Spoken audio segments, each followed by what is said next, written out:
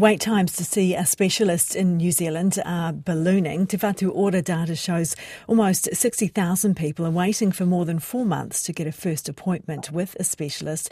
That's up from 36,000 about a year ago. Cardiology, plastics, haematology and renal medicine are seeing the most growth in the number of referrals each month. Joining us now is Dr. Selwyn Wong, New Zealand Chair of the Cardiac Society of Australia and New Zealand. Kia ora, good morning, Dr. Wong. Thanks for speaking with us. How hard is it, you're at the coalface in cardiology, how hard is it for people to get a specialist appointment with a cardiologist? Really good. Time frames have really blown out. There's increasing demand, and part of that is that we don't have enough supply of both human and physical resource, so not enough people to see the demand. So this is people who've actually had a heart attack, or what stage are they at? No, so the first specialist appointments are people that have seen the GP that have not been seen by us previously. And since some of those will have serious problems and some of them may not have problems, I guess of additional concern to us is the people that are waiting for follow-up appointments. So they're our patients that we've identified that really do need cardiology care and have got a problem.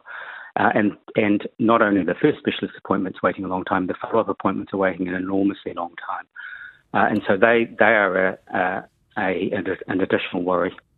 So what is the impact on the patients in terms of their quality of life and prognosis?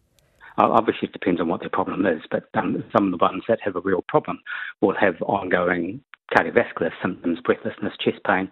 And there is a risk that some of those patients are less stable and may go on and have an event. That is, they may have a heart attack. And some of them have got ongoing breathlessness. We have a lot of patients with breathlessness that should be seen regularly because of heart failure. It's a big problem in the population. And getting them on the right medication needs to be done quickly, and we're not really able to do that as quickly as we'd like to. What is the fix here? How do we start to solve this problem? It is a message that keeps on being repeated. It's human resource and physical resource, and mainly human resourcing. We have done a workforce survey, and it's a preliminary data, but there are vacancies around the country. And even within that, if we filled everyone, we are still underserved in terms of number of practitioners, be it cardiologists or sonographers or physiologists per head of population compared to the countries we like to compare ourselves to, the Canadas and the Australias of the world. How many short are we, do you think, just quickly?